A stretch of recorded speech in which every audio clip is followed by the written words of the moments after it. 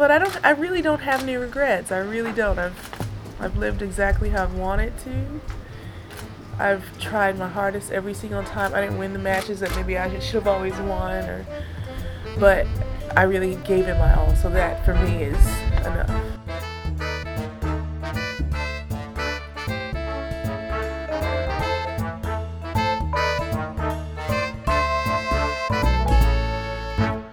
Hello everybody, we're back from hiatus.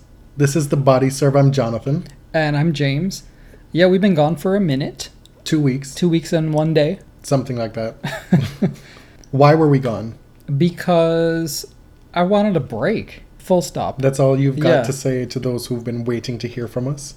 That's your tired, lame excuse? I think it's a pretty good one, yeah. I agree. I mean, we took a break, but tennis did not. Tennis ramped up the action like nobody's business. There were like 17 tournaments. Quite a few we might not even touch on this episode because there's other stuff to talk about. Yeah. A lot happened. We've got to get through. We're not going to catch you up on what we're doing because we're not doing anything. We just gardened. We set up our garden. That's very not nothing. You don't often hear that verb in the past tense. We just gardened. Fascinating. Mm-hmm. What do you want to start with? The Bel-Ami final? Yeah. So for all the mothers and grandmothers out there, don't look that up. Do not Google this. We're referring to the Robert Pattinson flop. Flop? Of the same name. It was a movie. Oh, that really? Nobody saw. I didn't know that. Yeah. See, I tweeted about the Bel-Ami final and somebody said that to me and I didn't quite get it because, Robert Pattinson has just never been on my radar. Did not even register. Did not know that. Wow. There's a running joke that Thiem and Zverev are the sons of Nadal and Federer, respectively. Mm. And there was that photo shoot where Dominic and Zverev were looking very Bel-Ami-esque. Yes, looking very Central European. Mm-hmm. Looking like they were posing ahead of the shoot. There's also this active Zverev ship going on all over social media that I feel just popped up. I think a lot of these Sasha fans just appeared out of nowhere. I'd never seen this before. Mm-hmm. All of a sudden, there are millions upon millions of Sasha Zverev fans, and I feel that I am finally too old for tennis Twitter. What I dread is the inevitability of when Zverev does something dickish again, and then the woe is me, how dare you attack my fave on steroids that's going to ensue. Because it's going to happen. Because now we have a chorus. So how did we get here, first of all? Dominic Thiem had a massive week. A tougher road to the final.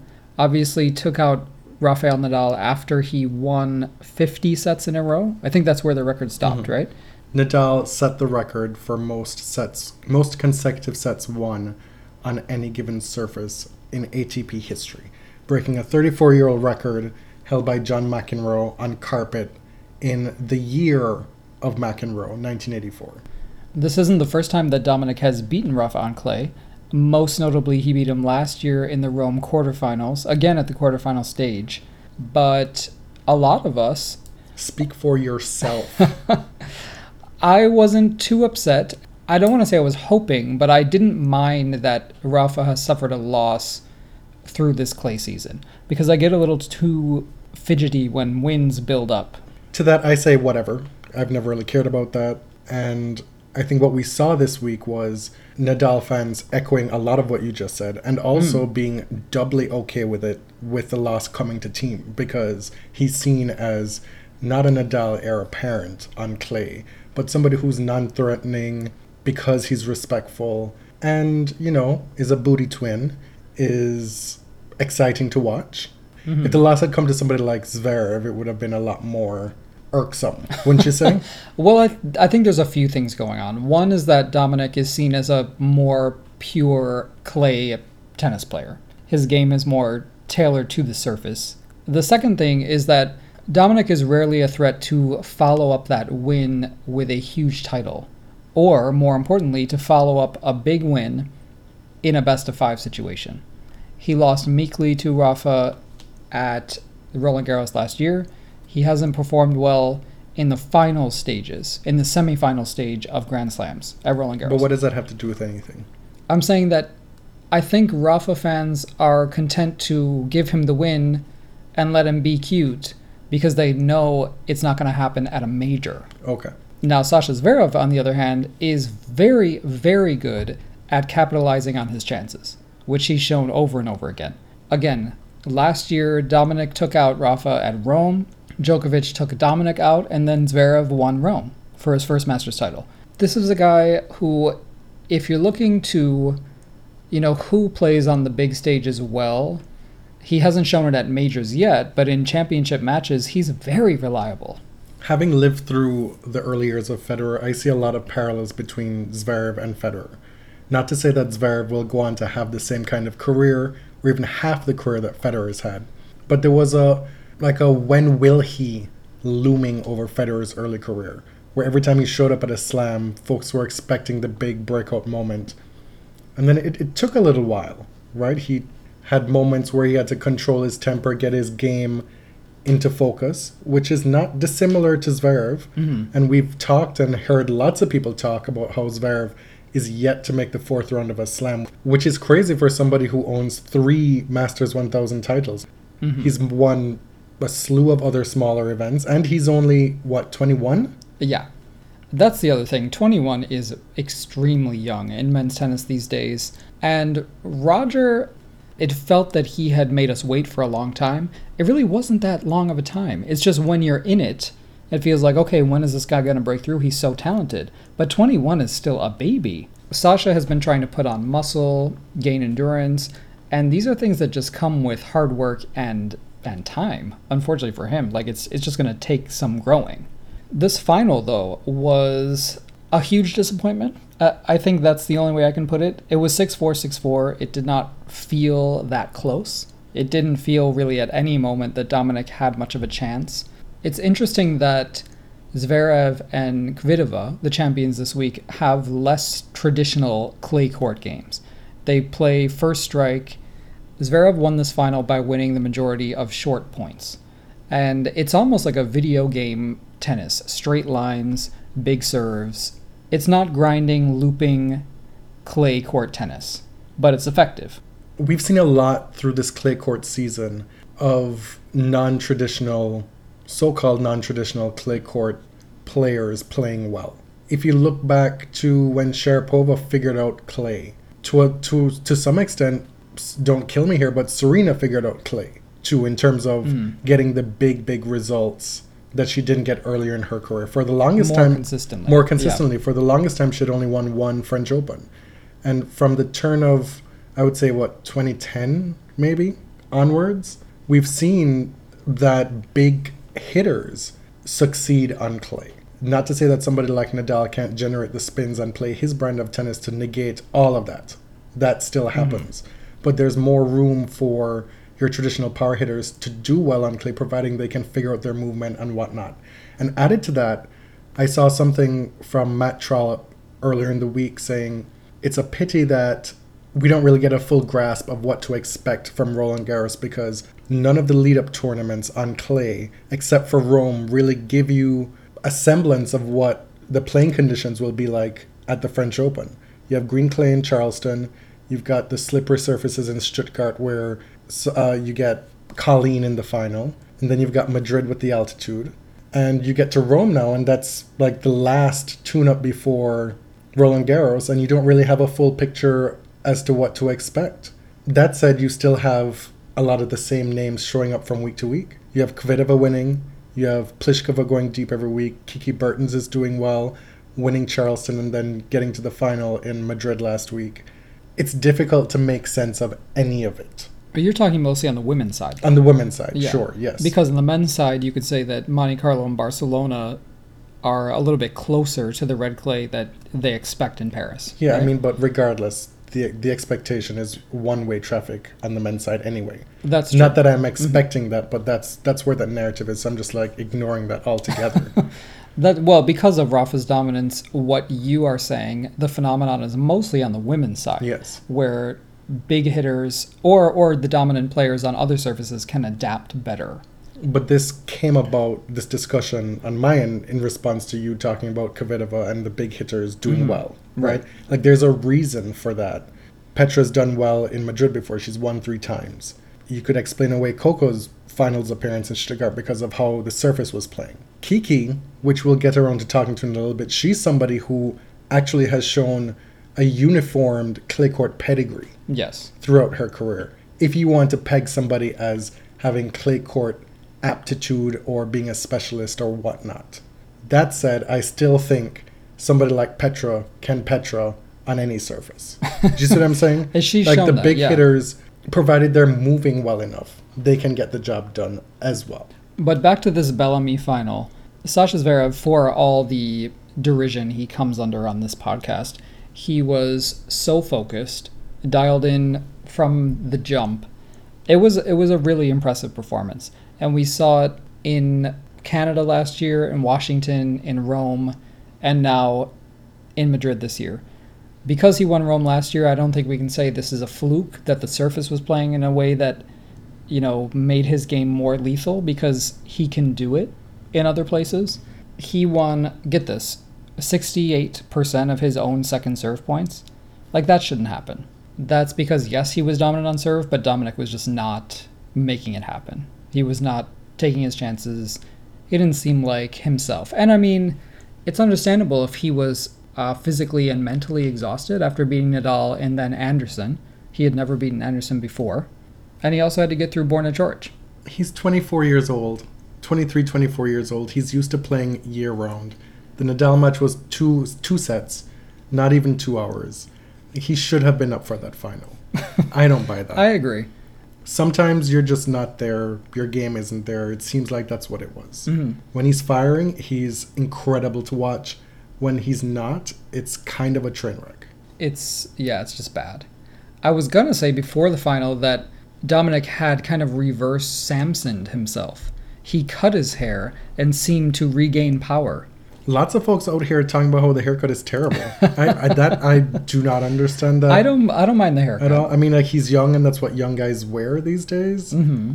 So, I suppose it is a fuckboy haircut, according to commentators. Didn't you have one? I did. Was I a fuckboy at the time? I don't think so. I'm still not quite sure I know what a fuckboy is. We framed this as the Bel-Ami final, and then we have pictures of Alex Zverev kissing the knob of his spiked dildo trophy. Oh my god. The trophy is hideous, but it is phallic with a sense of real danger. Do with it at your own peril. Who designed that? I really don't know. It was designed for this final, for this moment. What else is going on with Dominic? He and Kiki are going strong. She got to the doubles final here. They are just loving here life. Being Madrid. Right. There had been a media blackout almost for a couple months where we weren't getting the love of my life, my better half, you complete me, we're it was so on top nice. of the world, social media, Instagram posts. We weren't getting that stuff. Man, are they back in full throttle? Now, do you think this relationship can withstand winning? Because they have thrived under historic losing streaks. Oh my god. Well, at this point, Kiki's back to winning some matches. She's doing well in doubles. Can it withstand the winning? For both of them, you're not shading one player. No, they were both terrible. It would make sense because if they're both winning, they're both staying in tournaments, joint events longer. They get to spend more time together. It would make the long distance less of an issue. I feel like it would become more of an issue if one of them weren't winning and the other one was, flying to the sky. Speaking of Kiki, there was a rematch of the Sharapova-Mladenovic grudge match in Madrid this year. You're just going to completely skip over the fuck this shit. Dominic is so adorable, even when swearing in English. Did he even get a warning? Did anyone take him seriously? Did anybody hear it? Did the ump hear it? Oh, I don't know. TV did. It was amazing. I watched it on loop so many times. Like 20 to 25 times. I was a little bit turned on, not gonna lie. Okay, so back to Kiki Sharapova. Maria exacted her revenge. I know it's probably so sexist to even frame it this way, so I apologize. Well, but it's news. It is news. She was asked about it before the match, in anticipation of the match, and she said something. She gave your classic Maria shade. She said something to the effect of, I really find it interesting to watch when a player is going through a losing streak and how they manage to come out on the other side. I find that very interesting, or something like that. Something to that effect. Don't quote me, but it was first-rate Sharapovan shade. To quote Wendy Williams, that's white shade for you.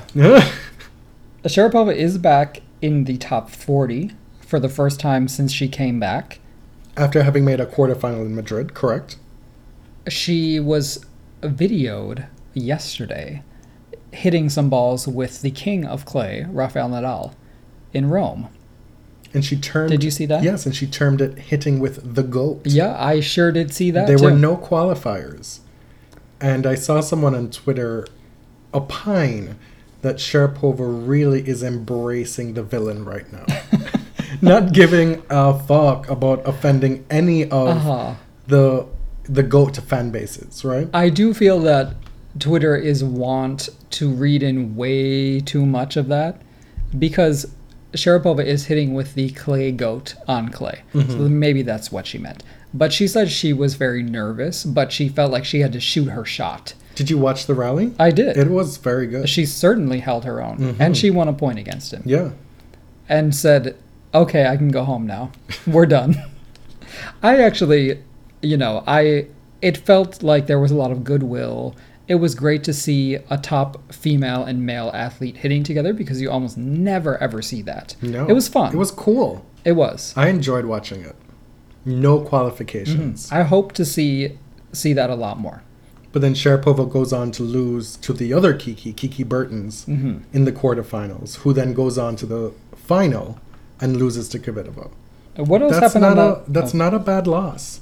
One Kiki too many, obviously. But that's not a loss to be cut up about. Petra Kvitova is one of the more remarkable stories of this season so far. I don't know where to start. She won her fourth title of the year in Madrid. We actually missed last week. She won Prague, also on clay. Which makes 5 since her comeback, right? Right. So she came back, around a year ago. It was the French Open. Right. She played in the French Open last year. Surprised us by playing at the French Open. She had success on grass, won a title there. And, it was hit or miss. She had great shining moments, but this year has been truly something else. And her coming out on clay is beautiful to witness. Now, as you mentioned before, this is her third Madrid title, so this is not unheard of. And again, she won Prague on home soil. Yes. So I still wouldn't read too much into it. It's like, take whatever I say with a grain of salt, because by the same token, I'm saying don't read anything into it, I'm still saying it's Petra. She can win anywhere. Okay. But I will say, as you said earlier in this episode, I think, Petra can boss almost anyone, almost anywhere. And that Petra's peak is better than almost anyone in history. Like, I would put her best against, I don't know, everyone but Serena? But that's the thing. We haven't seen those two play their peak against each other. And the thing with Petra is that we see her peak so rarely. But what I really liked about watching her in Madrid is that we saw her winning with athleticism. She was willing to scramble. And I think her athleticism is something that's underrated, because a lot of times she can boss people around the baseline with her ground strokes. But on clay, where it has a bit less impact, she was exhausted, and you saw her dig deep mentally. She was exhausted from the second round. Right. It looked like she was on death's door from very early in the tournament, and she managed to just keep going to the point where she was winning matches more easily at the end of the tournament. Now, the final, she should have been down and out in this final. She looked like she could barely walk around the court in the third set. And here we are. She dug deep again. And I know this is a sports cliche, but it was incredible to watch. How deep did she dig, James? And against someone like Kiki Bertens, who has a game tailor-made for this surface. She plays with topspin when she needs it. She has an incredible forehand. She did a lot of drop shots, short shots that drew Petra into the net and passed her with precision. It was a great contrast in styles, but for Petra to be able to deal with that and get through Kiki was an achievement in itself. Kiki is truly the new Kiki of clay this year. Bertens has 5 career titles, all of them on clay, winning Morocco, Nuremberg twice, Gstaad, and then this year in Charleston. And if you recall, 2 years ago she was a Roland Garros semi-finalist, losing to Serena. Mm-hmm. The big takeaway here for me is how fucking awe-inspiring Petra Kvitova is. We thought that her life was in danger at one point, and then when she survived the attack, when it became known what exactly happened and the extent of her injury, we wondered if she'd ever play tennis again. And then she came back, and it was like, well, can't really grip the racket fully. And we wondered whether she'd ever be able to play at her best or close to her best. And what she's doing this year, she tweeted something about never say never. And to my mind, her and Venus are the never say never queens. Mm-hmm. And it's no surprise that the two of them, when they play each other, give us just crazy shit. They respect each other. I think they recognize each other. They see each other. Mm-hmm. Petra did not even have a great start to the clay season. She lost to Pliskova in Charleston. She lost to Kerber in Stuttgart, which, I mean, those were horrible first matches to play. Because, I mean, Pliskova went on to win Stuttgart. A cliche at this point to say you never really know what to expect from Petra, but this puts her in a very good position going into Roland Garros and then to grass. This is looking... Have you not learned anything from tennis since the start of 2017? We literally should expect nothing. From Petra? Anybody. Okay. Now let's talk about Kiki again, just for a second. She beat Sakari, Sevastova, Wozniacki, who at the time was number 2, is now back to number 1 because of Simona Halep's early loss, Sharapova, and Caroline Garcia, and then lost to Petra in the final. I mean, I don't even think you could call her a dark horse at this point for the French Open. She's a true contender. Absolument. And the first opponent she beats there, Sakari, is actually somebody who's been playing very well lately. She's inside the top 50 now. As well as Caroline Garcia. She's been playing well as well. Yes, took out Sharapova in the previous week in Stuttgart, right? Mm-hmm. Again, regardless of questions about the surface, the slipperiness, whom it aids and whom it doesn't, we're seeing a lot of the same names throughout this clay court season. Except for Colleen, who keeps losing now. What? This is only her first tournament since, isn't it? No, twice. Oh, okay. Yeah, she lost Madrid and then she lost again in Rome. She lost both very poorly. badly. Yes. I think she lost 5-7 love 6 and then 1-6 1-6. It's been a stretch of bakery goods in recent times. It's been a learning experience for Colleen. Right after you sung her praises. I know. After the Stuttgart final. You always what? I always know I'm going to regret it. Let's finish up the women's side with Pliskova, because she too has had an unexpected, yet expected run on clay this spring. Your 2017 Roland Garros semifinalist, who pushed Halep to a tough 3 sets. Last year in Roland Garros. Yes. And beat her this year at one of Simona's best tournaments, Madrid, and one that is run by Uncle Jan Tiriac. And again, I see Carolina as a player who is adjusting her game enough to succeed on the surface. She's not playing full-out grass court tennis, for example, on clay. She's adapting, she's retrieving, she's learning to extend points a little more and not go for that big shot to end the point, just like Petra. Her movement is underrated. It's gotten better. It would be hard for it to be overrated, certainly, because people think it's trash. True, yes. But no, it is actually underrated. It's not like she's the greatest mover in the world, but like Lindsay Davenport, I would say that Carolina is keeping herself in better fitness and has better footwork. We've gotten through the results portion of the segment, and now you can get into your messy mode, which is what you enjoy most. And first up, Denis Shapovalov. Don't say wow like I'm doing you a great disservice. This is your My milieu. This is your sweet spot. The good news first is that Denis is now in the top 30 of the ATP as a 19-year-old. As of today, after beating Tomasz Berdych in Rome, he will be the new Canadian number 1. Supplanting Milos for the first time in years. And we also have a new female Canadian number 1 in Françoise Abanda. Yes. Who has overtaken Eugenie Bouchard. This one is a little different because Françoise has actually had a higher ranking before, but Jeannie's has just plummeted so low. And I'm not being messy, that's just the truth. In our See What Had Happened was, you caught Denis's social media Instagram ditty and took exception to it. So after beating Kyle Edmund in the quarterfinals to make the semis in Madrid, Denis posted this Instagram story, a picture of him saying, checking all the hate messages saying that I can't play on clay, like... It's a picture of him on his phone. And I'm like, dude, you are way too young for this. You have been relevant for like 9 months. That's when people started knowing your name. No, I take that back. People knew his name when he almost blinded the umpire last year, which I think was in February. And the fact that we're at this point where nobody really remembers that the people who do mostly have forgiven him for it as much as he needs to be forgiven for it. He's walked the line. He's said the right things. He's apologized. He's seemed incredibly sincere about it. Still.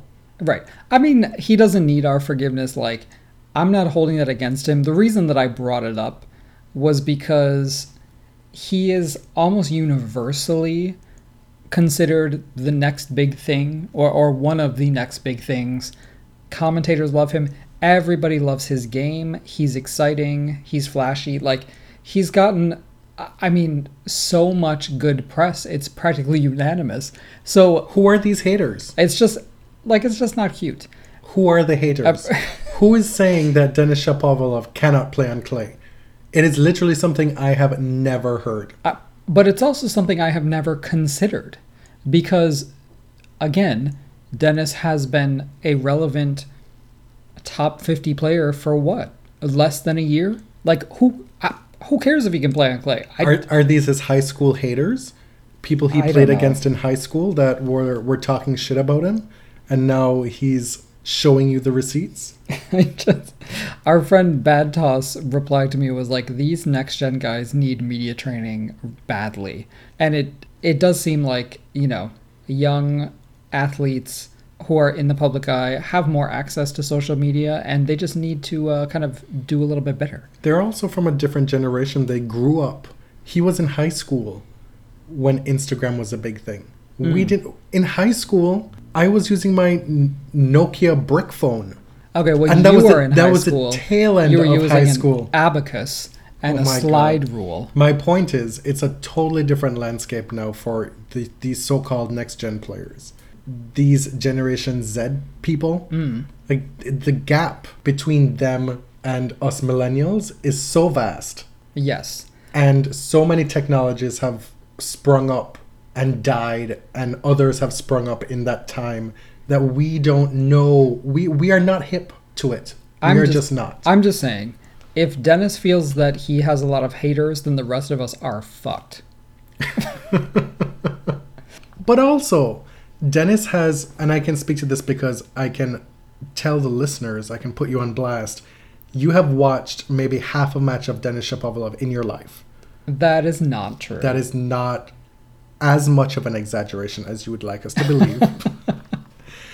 Denis, in fact, has an electric game. It's not overstated. He absolutely does. It's not overstated. Yes. You watch him play and hang with Berdych and come back against Berdych today, and it's the shots he's coming up with. It's crazy. The concept of a shot maker in tennis is often applied to people who don't deserve it, Denis Shapovalov is your quintessential shot maker.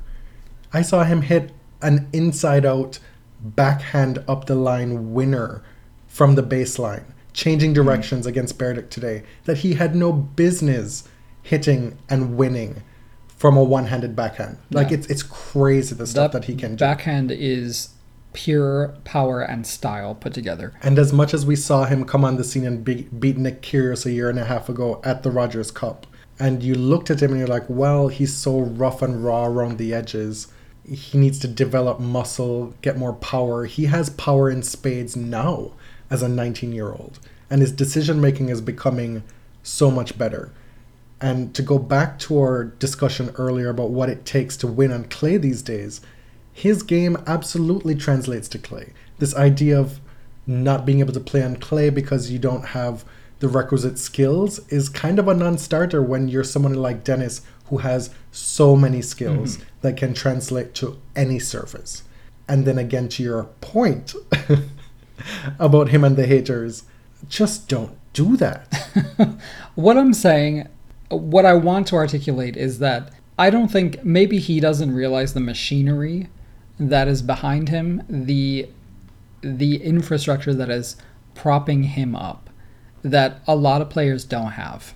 And I just want to leave it there, because a lot of players come up and do not have that support financially, emotionally, in the mainstream media.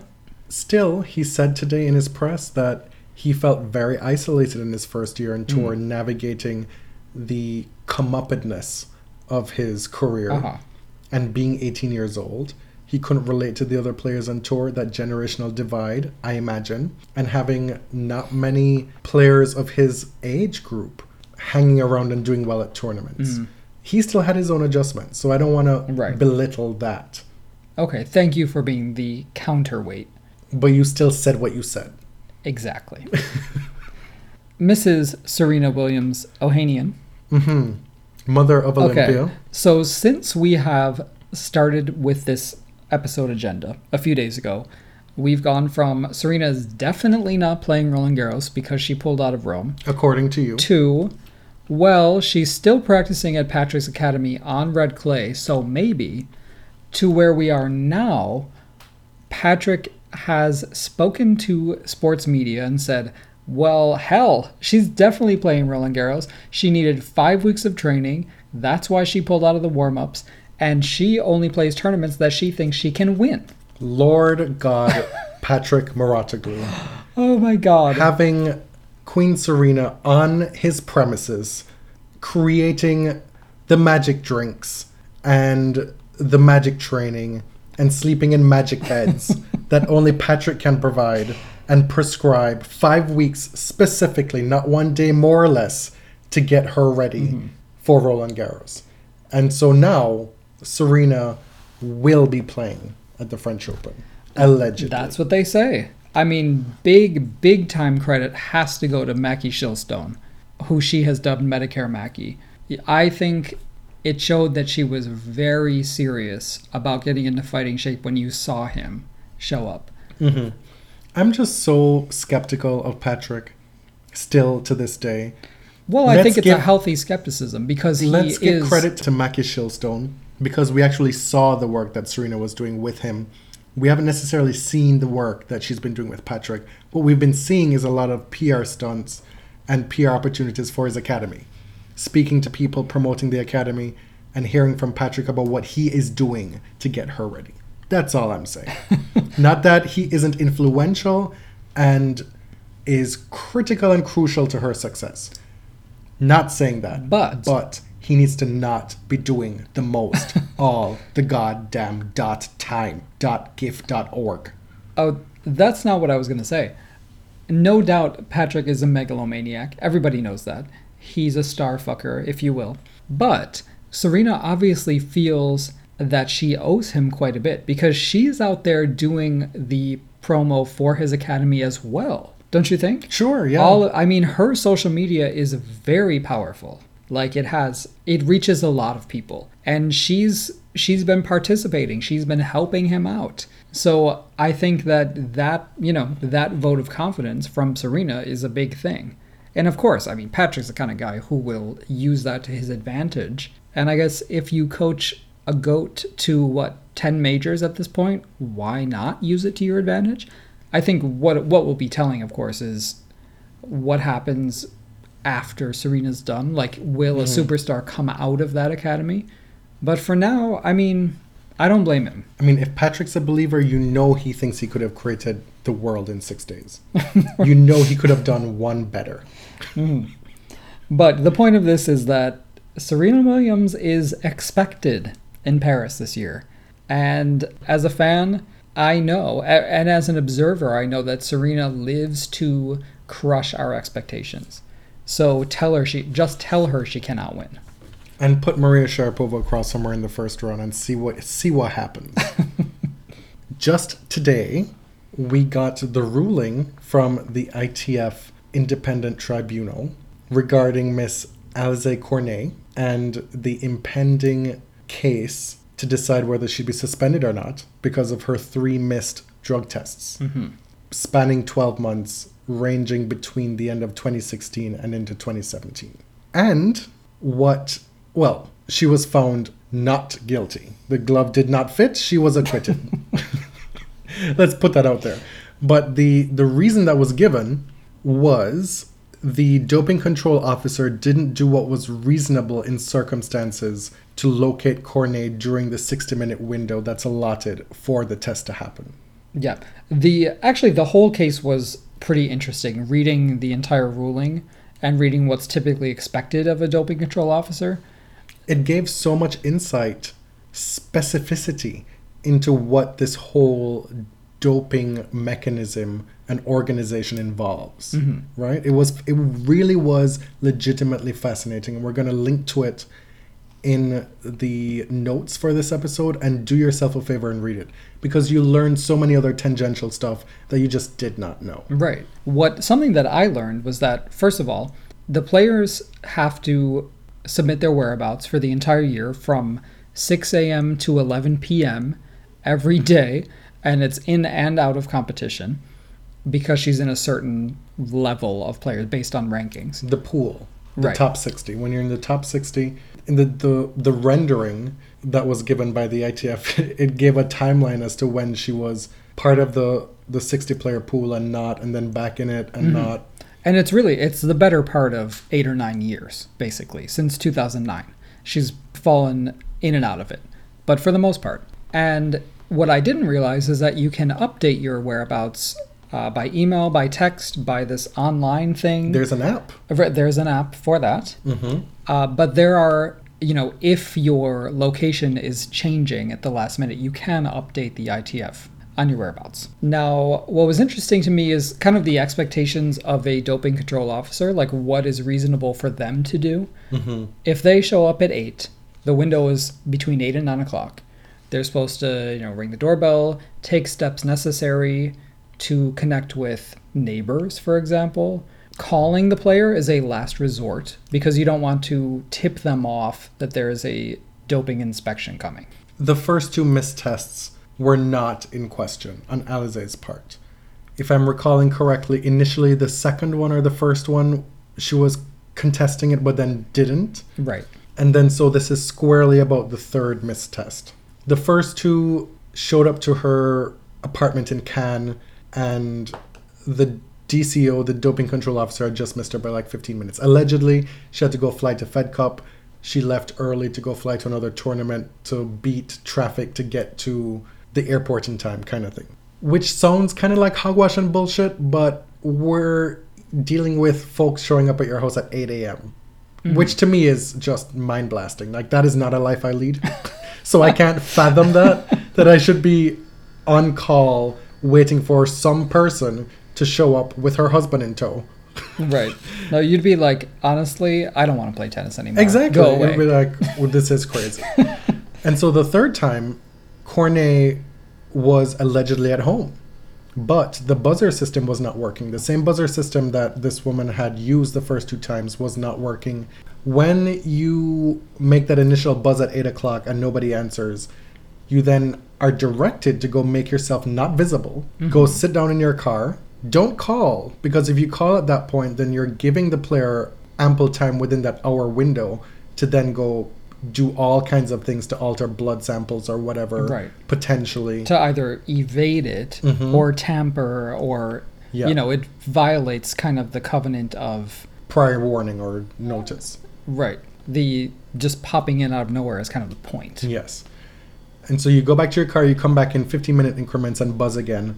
And then, after having gotten no response those 3 times, at 8:57, the DCO called Alizé's phone, and Alizé says that the phone did not ring, and then minutes later, she got a voicemail. Which I know you can speak to that, because that has happened to you so many times. Unless you're lying to me and you just didn't want to pick up my phone.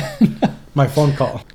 So in the whole proceedings, they heard testimony from 3 of Alizé's neighbors saying that yes, she was at home, and yes, we definitely would have let you in if you had asked us, but you didn't ask us. This falls under the umbrella of what's reasonable for the DCO to do in that moment. Right. Because the doping control officer said, well, it felt to me like a matter of invading her privacy. To be like, well, the buzzer system's not working. I'm going to ask some person to let me in or just slide in through somebody else. How do I navigate that kind of thing? And the DCO said that she didn't have training for that specific incident.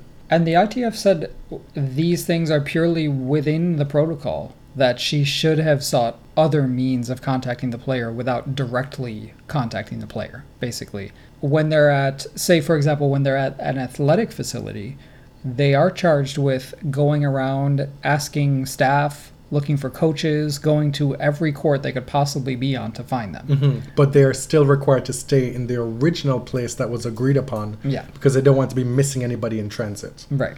There's so many technicalities in this whole thing that I did not know about. And I learned that in the past, some players would give like a burner phone to the ITF for them to be able to know specifically that it's doping control coming. If that phone rings, you know it's a doping thing. Right. Which then gives them maybe a minute or 2 to do whatever. You mean to say that you're afraid of needles and you cannot undergo this test on this day? I don't know. Okay. I'm not I have speaking to say, that. when I first saw the result, I saw, oh, wow, this is another in a long line of excuses that players give when they either miss a test or fail a doping test. And to be clear, Alizé has never failed a doping test. No. And she was also tested multiple times within this time frame. Right. And 2 weeks on either end of this missed test, Yeah. she was tested and passed the test. Exactly. But casual observers do express skepticism, and I think it's warranted when you hear these things. When you hear about bespoke vitamins earlier this year from Thomas Bellucci, the fettuccine, the missed tests, the I'm afraid of needles, over-the-counter supplement that had glucose in it. I mean, there are so many excuses, and many of them are legitimate. But I think we're at the point where we are fatigued by the excuses. And part of it is that the anti-doping authorities have to get their shit together. And the other part of it is that some of these players are lying. Sure. However, it helps when we are able to get these judgments and read them, all 26 pages of them, and learn more about the fine details that can swing this thing one way or the other, especially in the court of public opinion. Right. And I think just practically, if you have to report your whereabouts in advance every day of the year for most of each day, there are going to be mistakes. And I can understand that. What I found really funny was that the adjudicators, the 3, found Alizé's testimony, quote, frank and compelling. And I have no doubt about that. Has Alizé Cornet ever done anything that was not compelling?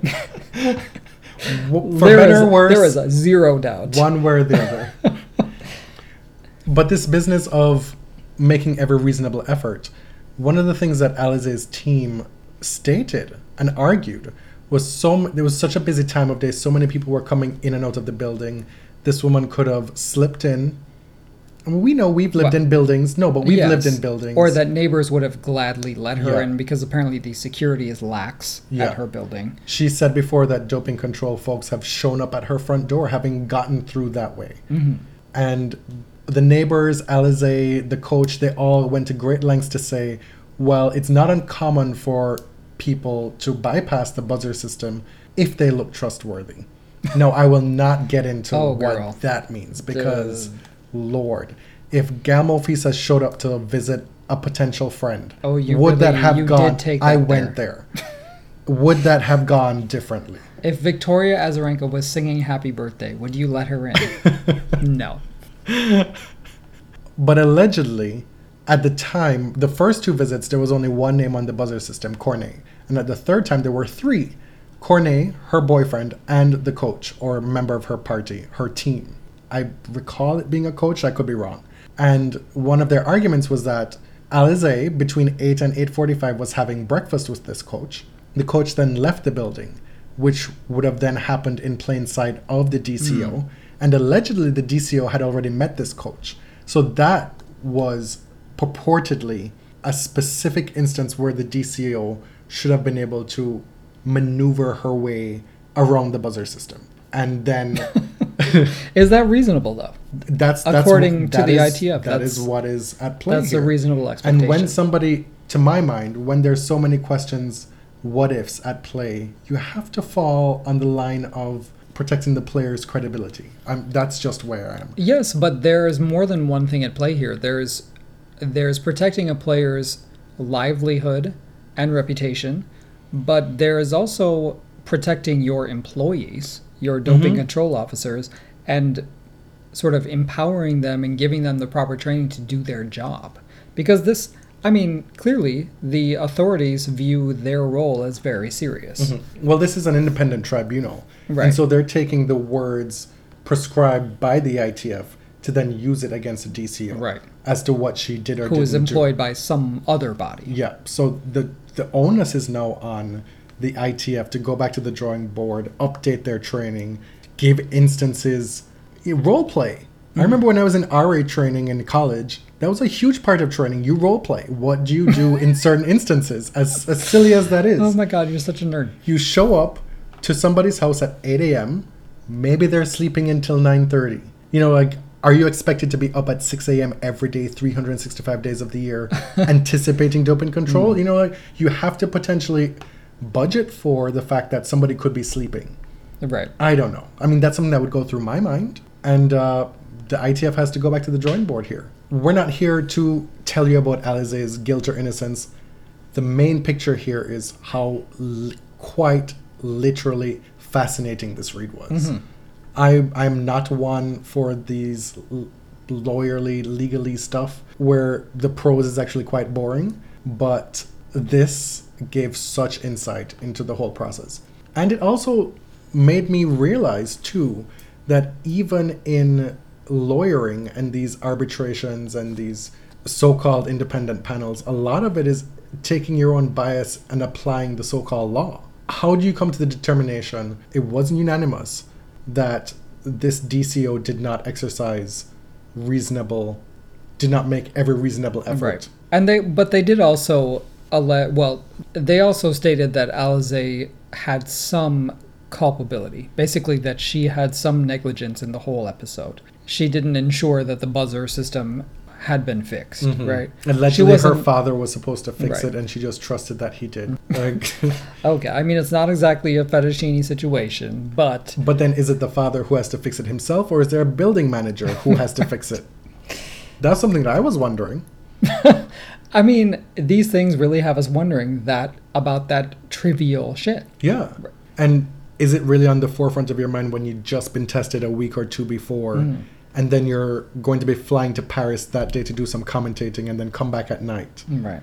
You know, there's a lot at play with what it is to be a professional tennis player that we as Monday morning quarterbacks and armchair critics can just never understand the full extent of it. And something we've preached ad nauseum on this show with respect to doping and the doping authorities is that we should always exercise a healthy in parentheses, subjective, it's all subjective, a healthy skepticism with what these anti-doping folks are feeding us. That's all. That's that on that. What else has been happening? In the 2 weeks that we've been gone, there was a whole week of tournaments around the world. Joao Sousa won Estoril at home. He beat Tiafoe in the final. Big foe. Another big result for him. But we also got the first Portuguese champion at Estoril. Tsitsipas backed up his final appearance in Barcelona by making the semifinals in Estoril. Taro Daniel beat Malik Jaziri to win Istanbul. We talked a lot about Alex Zverev at the start of the show. But I think we neglected to mention this is his second consecutive title. Yeah. He won in Germany, in Munich, against Kohlschreiber, who has also been having a crazy stretch of good play.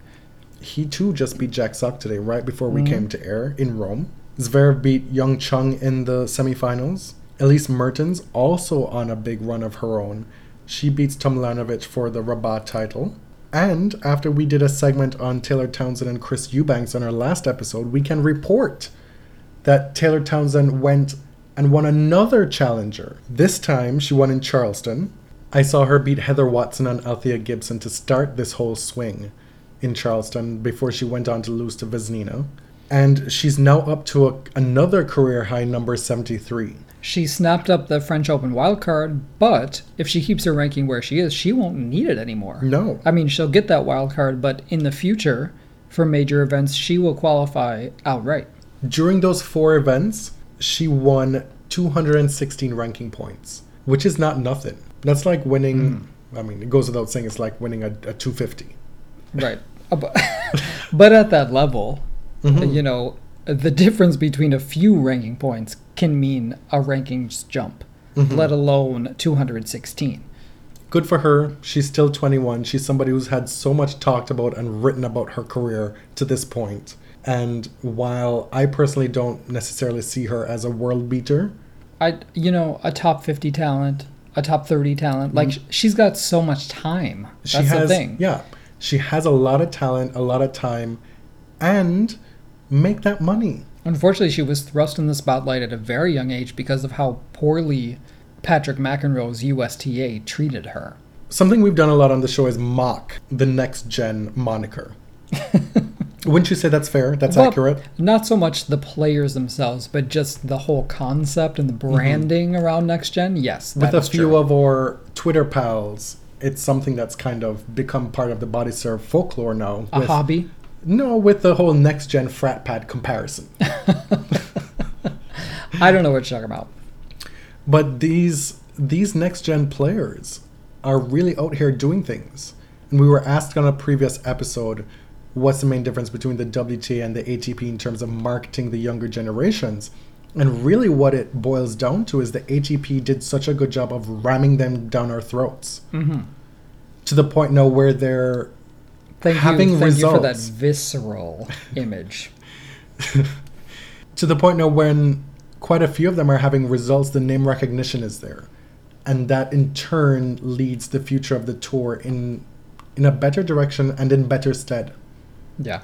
Zverev is number 3. Chung, there's Shapovalov, there's Rublev just outside the top 30. He's 19 as well. Those 4 are the top 4 of that generation. And then there's Khachanov, Coric, Tsitsipas, and Medvedev. Are you optimistic about the future of the ATP? That would imply that I really care about the future of the ATP. Fine, but there are some exciting players. Yeah, I agree. I think obviously there's a lot of danger in saying that this next gen is going to be top 10 talent in the ATP, right? Like, a lot of things can change. We don't know what's going to happen. Dimitrov is still there. Was supposed to be... No, but really.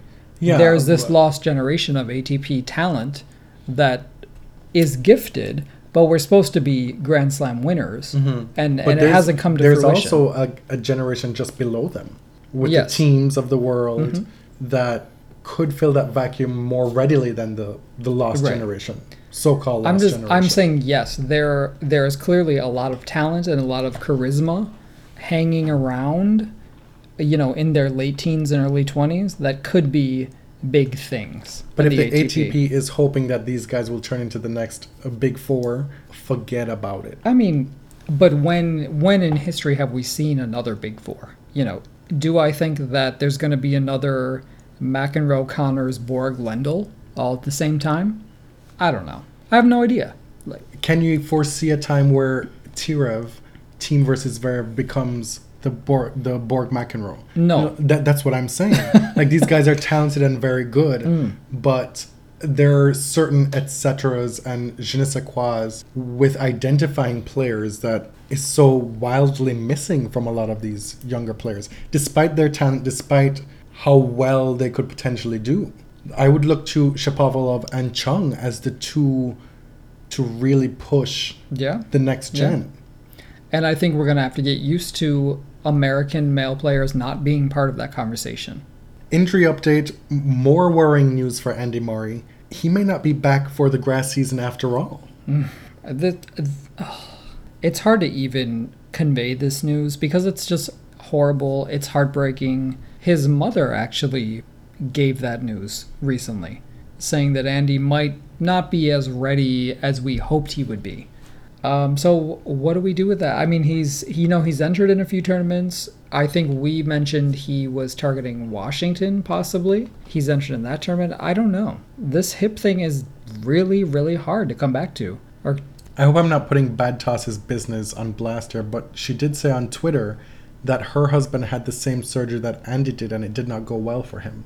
Mm-hmm. So it's not a sure thing that one is able to come back. And I'm sure Bad Toss's husband can play some sports, but is not an elite not a athlete. Professional level athlete. Yeah. Stan Wawrinka was back. Briefly in Rome, losing 6-4, 6-4 to Steve Johnson, a break in each set.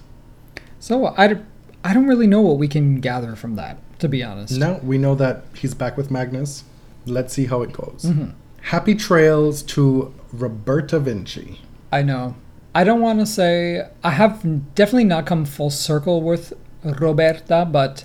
I've been pushing you in that direction for I am a while. ready to say complimenti, buona fortuna, and, best wishes in retirement. Roberta hurt me so badly. I have never in my life taken any result in sports like that. It was devastating, is not an exaggeration. Mm-hmm. I still think about it. I'm still sad about it, about what could have been with the calendar year Grand Slam. But the flip side of that is that I have to give Vinci credit for what she did. We are big Whitney Houston fans, and anytime somebody can seize their one moment in time when they're racing against destiny, that is something to admire. And to be frank, you in your fourth decade, you are too old and too grown to be holding this grudge against Roberta. That's what I'm saying. I told her good luck, congratulations. The moment, for as great as Serena is and all the great things that she's done and accomplished, the moment got the better of her. Yes. And that is just a fact. And Roberta seems to be universally liked on tour. And she was a delight when I met with her in press. So I'm a bit biased in that instance, in that regard. Mm-hmm. Godspeed is all I can say. And lest we forget, she is one of the elite doubles players of her generation. Mm-hmm. She has a career Grand Slam in doubles, won 5 major titles in total.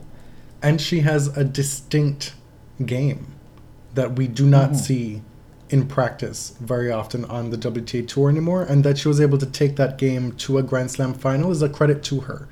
And she was able to author one half of the all-Italian women's final, which was the banner event for that great generation of Italian WTA players. Yeah. And speaking of, 4 Fed Cup titles. Mm-hmm. The Fighting Italians. Spare a thought for Alexandra Krunic, who now is the answer to the trivia question. Who was the opponent, the winning opponent, who sent both Kimiko Date and Roberta Vinci into retirement? I have to say, I'm going to view her with suspicion from now on. Thierry Cote, one of our Twitter friends, referred to her as the Kroon Reaper, Which was great. which is apt. I almost stole it inadvertently. But if one of my favorites, who is aging, goes up against Krunic, I'm scared. We'll finish the episode with a piece of mess With your moment of zen. that is still so difficult to believe that it actually happened. The official Rome Twitter account referred to Caroline Wozniacki as Pushniacki. What? How does this happen? It was a tweet in Italian, but the words Caroline Pushniacki jumped out. What were they thinking? And it was actually like bigging her up, like saying, "Hey, Caroline's coming here." Yeah. Like promoting the tournament. I'm just gonna say, like, Rome does whatever they want. Like, we know that. And in keeping with the current generation of Italian players, like, they said what they said. And I give them credit for not deleting that tweet. Regardless of how rude it was. On that note, let us wrap up episode 122. My name is Jonathan. You can find me on Twitter at tennis_John. And I'm James. I'm at ElliotJMR. 2 L's, 2 T's. The podcast is on Twitter at TheBodyServe. Similarly on Instagram. Till next time. Thank you. Thank you very much.